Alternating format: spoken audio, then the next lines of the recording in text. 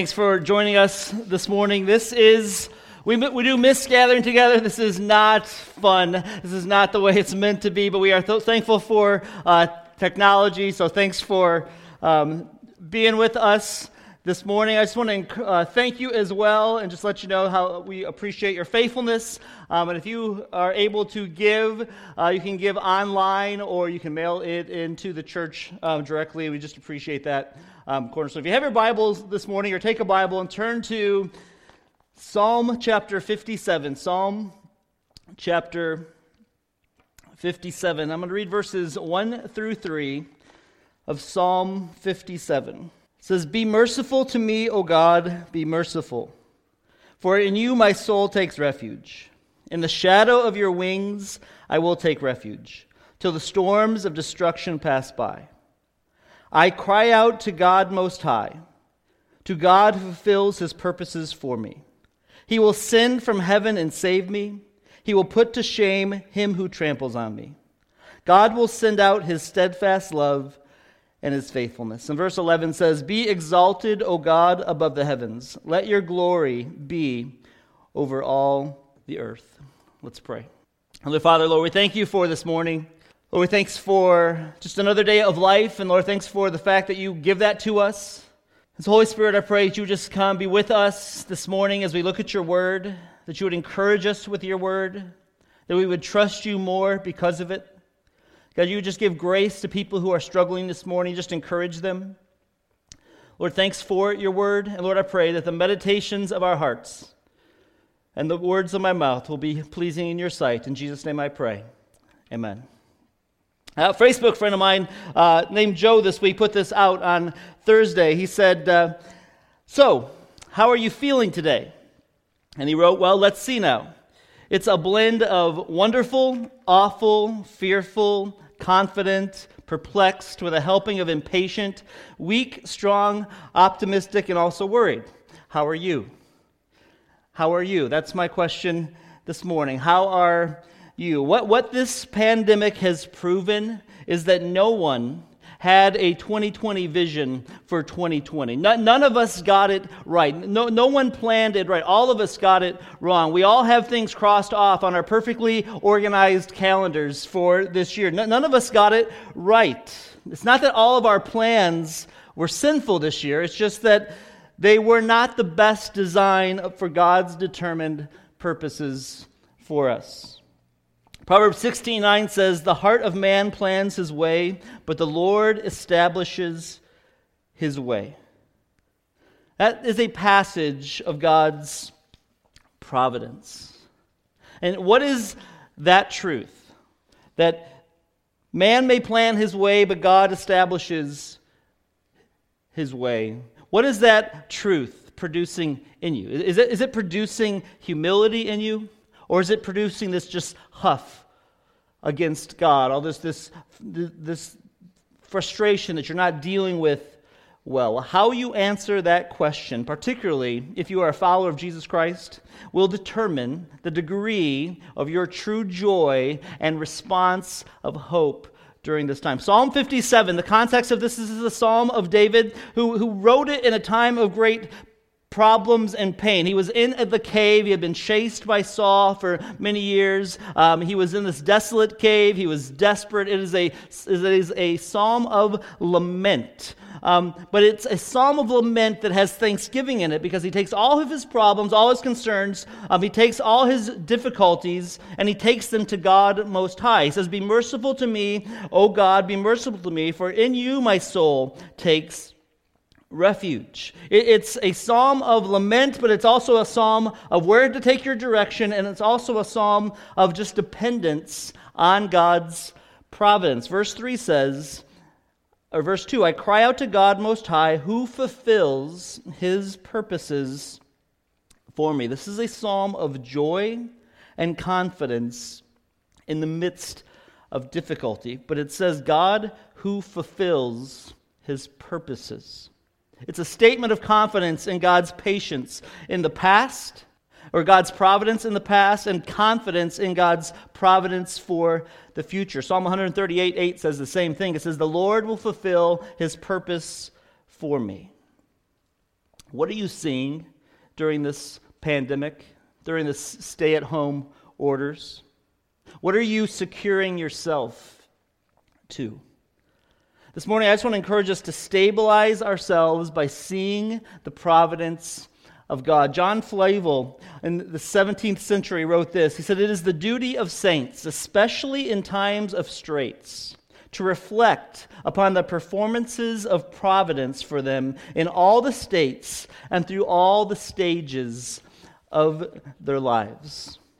What is the providence of God? It's a word that's not specifically mentioned in Scripture, just like other words that we have, like Trinity. They're not mentioned in Scripture, but they are displayed all through Scripture. So when we say providence, what is providence? The Heidelberg Catechism, question 27, said it this way: what do you mean by the providence of God? The answer: the almighty and everywhere present power of God, whereby, as it were by his hand, he upholds and governs heaven and earth and all creatures, so that herbs and grass, rain and drought, fruitful and barren years, meat and drink, health and sickness, riches and poverty, yea, and all things come not by chance, but by his fatherly hand.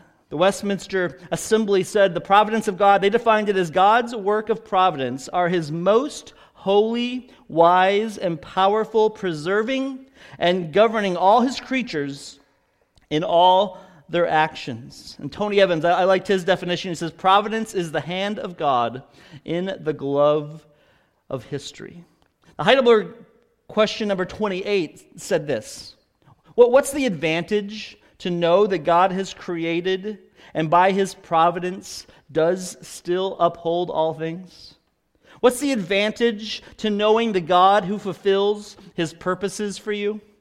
The answer is that we may be patient in adversity, thankful in prosperity, and that in all things which may hereafter befall us, we place our firm trust in our faithful God and Father, that nothing shall separate us from his love, since all creatures are so in his hand that without his will they cannot so much as move. Scripture, all through Scripture, talks about this providence of God. That God is not some deist who just started the world and let it spin out of control and it go however it wants. That's not how the Bible talks about God or his providence or his rule and reign in the world. Hebrews 1:3 says about Jesus, he is the radiance of the glory of God and the exact imprint of his nature. And he upholds the universe by the word of his power. Colossians 1 says it this way, in verses 15 through 17 says, Jesus, he is the image of the invisible God, the firstborn of all creation. For by him all things were created in heaven and on earth, visible and invisible, whether thrones or dominions or rulers or authorities. All things were created through him and for him, and he is before all things, and in him all things hold together. And Acts 17 says that in him, in God, we live and move and have our being. These are all descriptions of how God is providentially in control of his creation. And the Bible talks about the providence of God, that it covers every aspect of our world and our lives. Psalm 147 talks about how the providence of God is seen in the weather. God, he creates the rain and the wind. He brings the storms. It says in Psalm 147:8, God is providentially in control of the rain, the snow that came this week, the weather.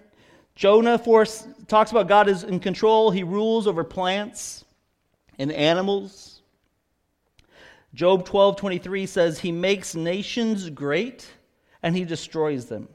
He enlarges nations and he leads them away. God is providentially in control of all the nations. He's providentially in control of technology. He's providentially in control of science, which means what he created, it remains the way it's meant to be. And so we can have some trust that those things will remain to be true. But God rules over all of them: weather, plants, animals, rulers, nations. He even rules over the boundaries of our lives. Acts 17:26 says, and he made from one man every nation of mankind to live on all the face of the earth, having determined allotted periods and the boundaries of their dwelling place. God knew that you would live in 2020. He knew where you would live in 2020. He knew your address would be before you ever knew it. This was providentially part of His plan. There was an individual in our church, a family, who was just considering moving away, and they were struggling with the idea of, are we supposed to move? Should we leave? And I remember talking to the wife after service a few months ago, about a year ago, and I showed him this passage. And as I showed him Acts 17:26, the response was, she was just not really sure, what does God want for us? And as I read Acts 17:26, the response was, that makes me want to move.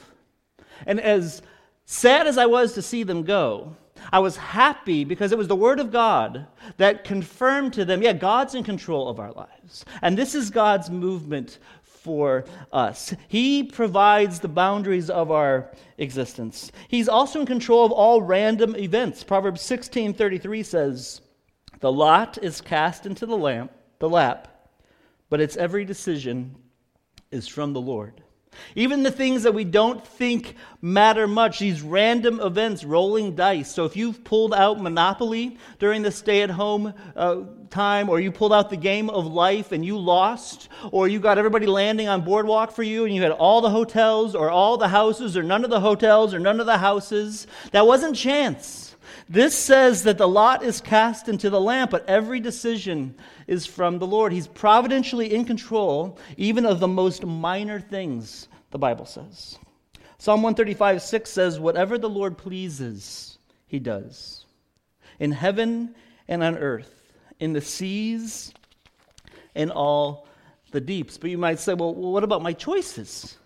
What about my decisions? Aren't I in charge of my life and the way things go? And it's hard for us to understand, but that's what Scripture just said. That's how God defined His rule and reign. And one theologian to that question said this: God causes all things that happen, but He does so in such a way that He somehow upholds our ability to make willing, responsible choices. Choices that have real and eternal results and for which we are held accountable. How does He do that? We're not given the full explanation of how He does that, but we have been given many examples.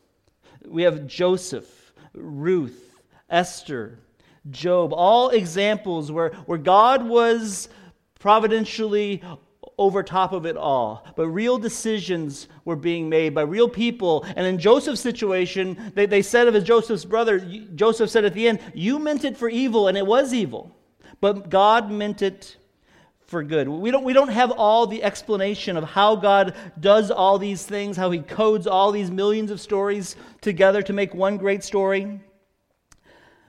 But we have been given an escape from our bad choices that we are responsible for, and our corrupted nature through Jesus, that gives us true hope, more than just help in an explanation.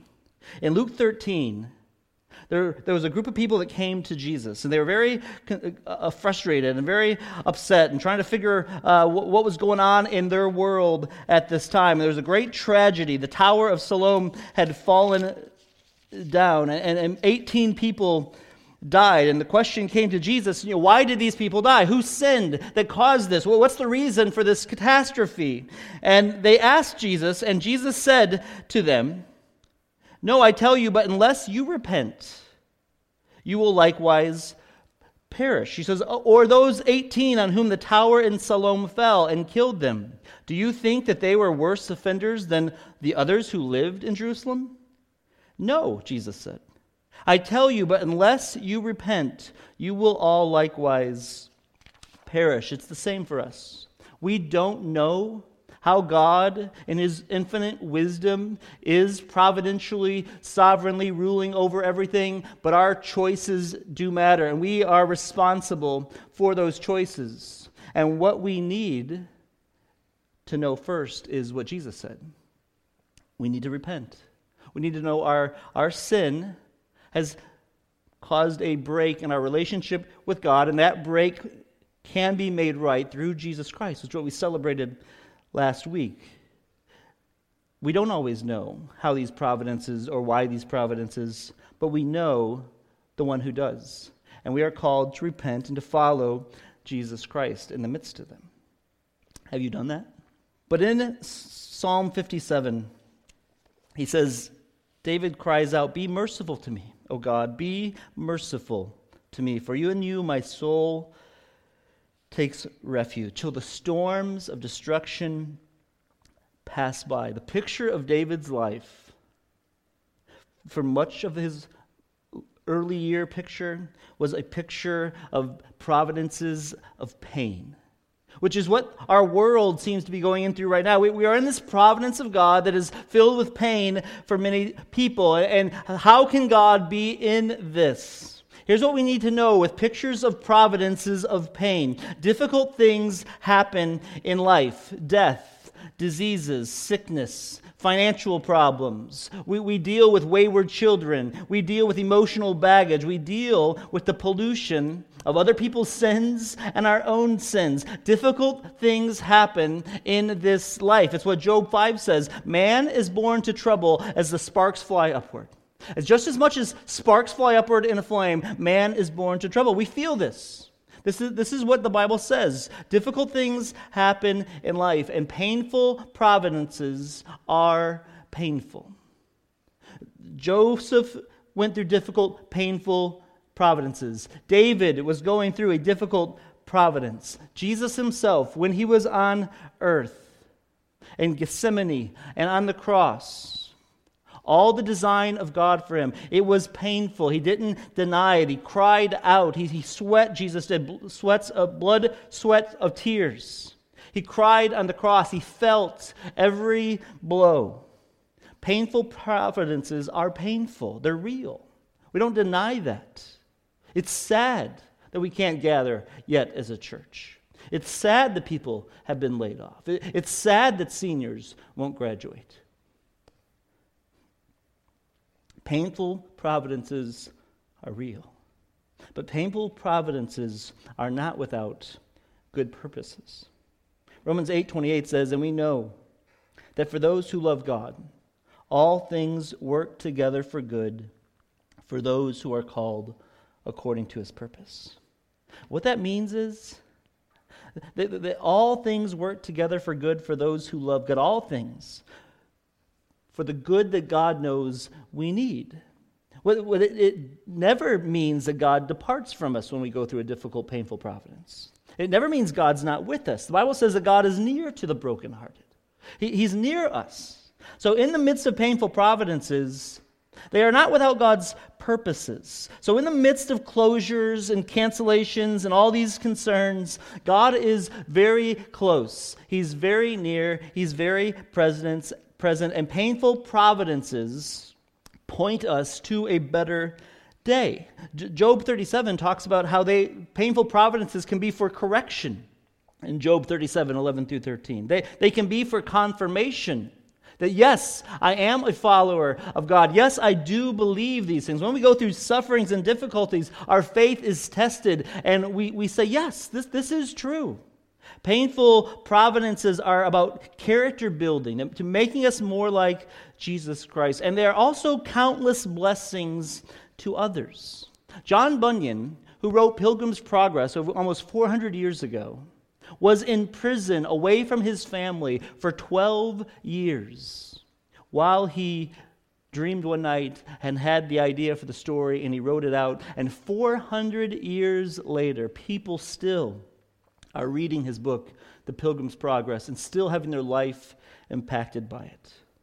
John Bunyan didn't know 400 years ago that when he was suffering in prison, alone, away from his young children, that God would use his painful providence to be a blessing for centuries in people's lives.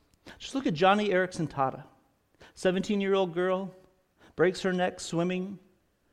Hard, painful providence. But as you look at her life and what she has done for the cause of Christ in helping those with special needs and handicapped, her hard providence is a continual and countless blessings to others. We want to see the point. We want to see the point now of why we go through difficult things. We want to know why now it is we have to suffer in different struggles. But we don't get to see the point often. We often don't get to see the point for years. And maybe not even until eternity. But what we are called to do is to trust the one who holds us in his hands in the midst of painful providences that are real, that are painful, that are hard.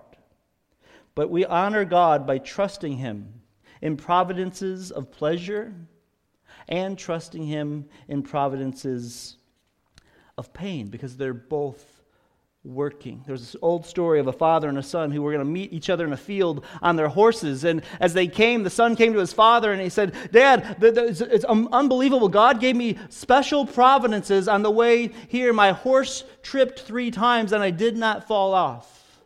And his dad replied to him, "Son, God gave me special providences on the way here. My horse didn't trip once and I also never fell off."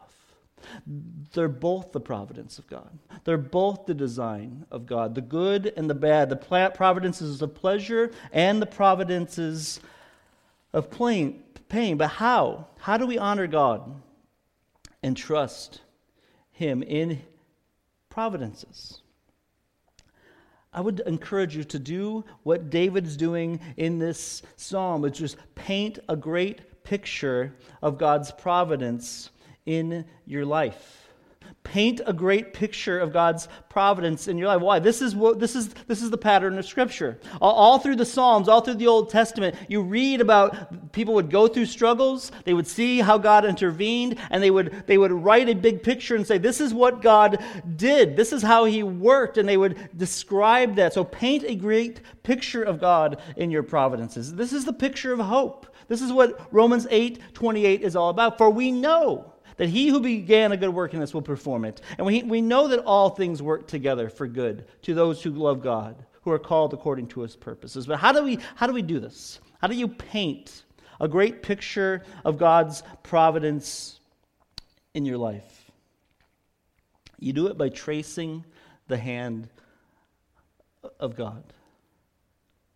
You look back and you see where God was working. You trust that God, you are sovereignly, providentially in control. You've designed my steps before I was born, Psalm 139 says. You knew me. You knit me together in my mother's womb. You knew all about me. You think about me like the sand of the seashores. And so then you take your life, and you take your situation, and you see where you're at, and you start looking back, and you trace the hand of God, and you say, "Hey, remember this? You see how this happened?" I mean, all of us have stories where we'd said, "Man, if I would have turned that way instead of this way, I could have been in that accident." Or if I would have showed up 5 minutes before that, I wouldn't have met that person. We have all these instances of the providences of God. Or I needed to meet this person. I went to the store, and that's the person I needed to see. All of these stories, over and over. Our church has thousands of them. You have hundreds of them in your own life, and we need to trace the hand of God. God's presence is prominent when you begin to trace his presence. Amy Carmichael, who ended up spending her life in India as a missionary and taking care of hundreds and rescuing hundreds of boys and girls, when she was little, she would pray to God, "God, give me blue eyes." But she has brown eyes, and she wanted blue eyes. She didn't like her brown eyes. But as her life and the providences of her life that had been ordained for her came, she used to have to darken her skin with oils and go in and rescue babies that were being offered to be killed and slaughtered. And had she had blue eyes, she never would have been able to do that. She would have been noticed. But her brown eyes protected her, and providentially God designed it that way before she was even born, and we can trace these. I would encourage you this afternoon, before you even get up, sit with your family and just talk about, how did we get here? What has God done? Look how he brought us. Look where he will bring us. Talk about the help of God to your children and to other Christians. Share with. This is what David's doing. He's sharing how God rescued him out of the cave, out of difficult and hard promises, and he's telling them, he's talking about them. Share them with your children. Share them with other Christians. Tell about the hope of God. Psalm 71:15 says, "My mouth will tell of your righteous acts, of your deeds of salvation all the days, for their number is past my knowledge." When was the last time you just sat down and traced the providences of God and counted your blessings, naming them one by one, and seeing just what God has done? It will strengthen your faith. Psalm 71:14 says, "I will hope continually and praise you yet more and more." How will you do that? How are you going to be able to do that in the midst of a pandemic and shutdowns and different struggles that everyone is dealing with? How will we hope continually and we'll still praise God yet more and more? You'll do it by painting a great picture of God's providence in your life. You'll paint a great picture for your family, for yourself, and you'll look at it often and keep looking at it and look to see how God has traced those things. And you'll also do it by pumping in the promises of God's providence. Pumping them in. Yes, this is true. Yes, God is with me. Why do we need to do that? Why do we need to keep looking at the providences of God, keep pumping them in, and trust in the promises of His providence? Because it'll give us a deeper assurance of who He is and what He's doing in our life. Everything matters. Nothing will be wasted for the follower of Christ.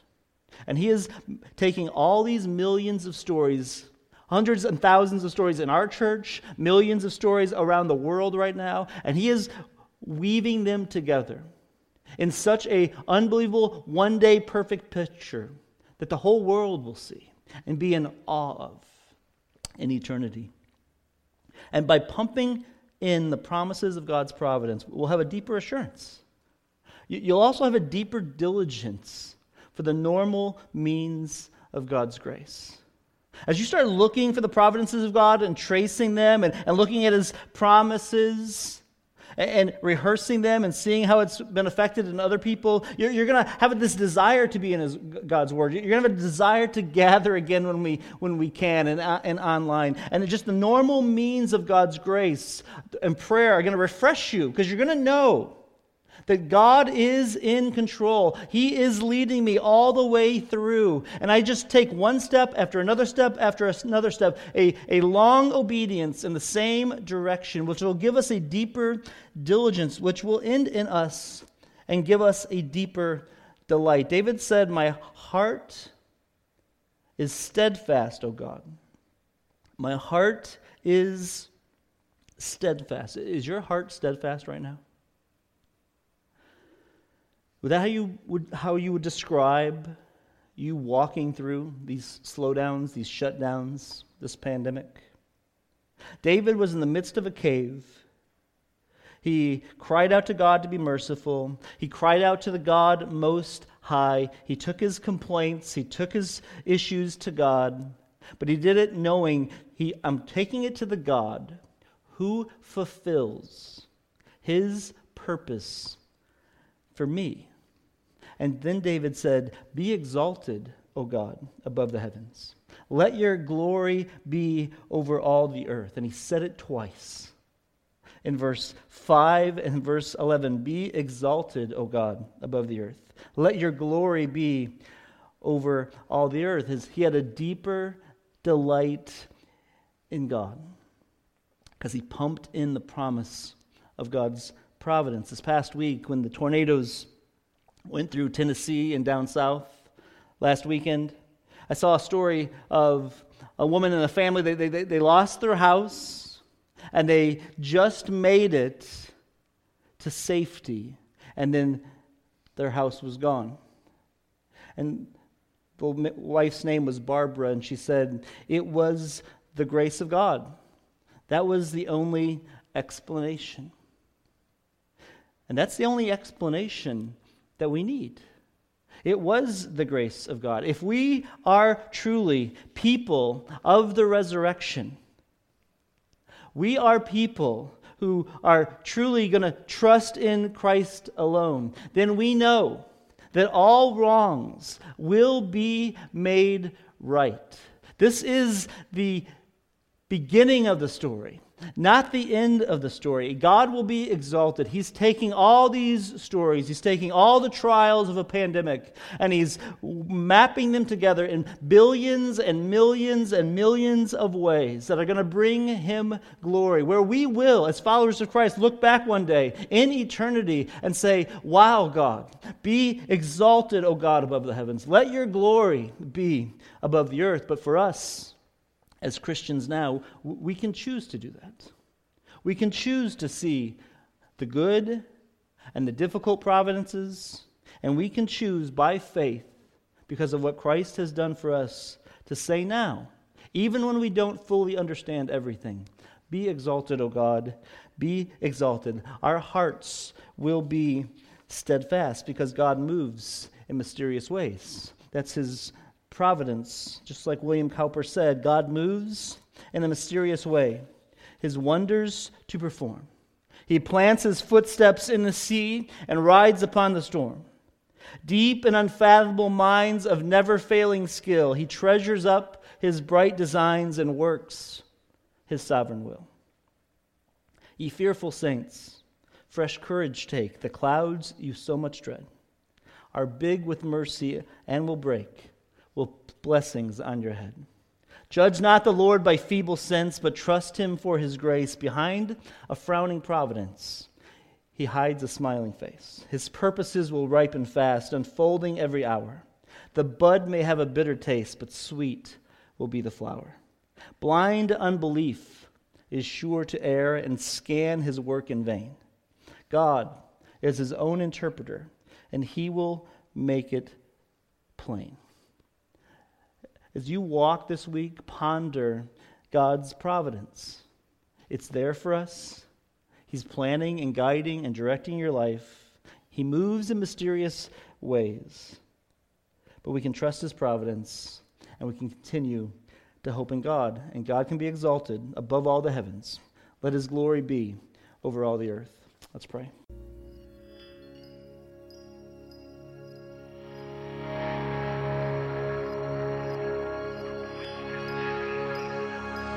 Healing rain is coming down, is coming nearer to this old town.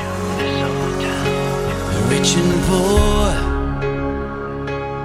weak and strong, it's bringing mercy, it won't be long.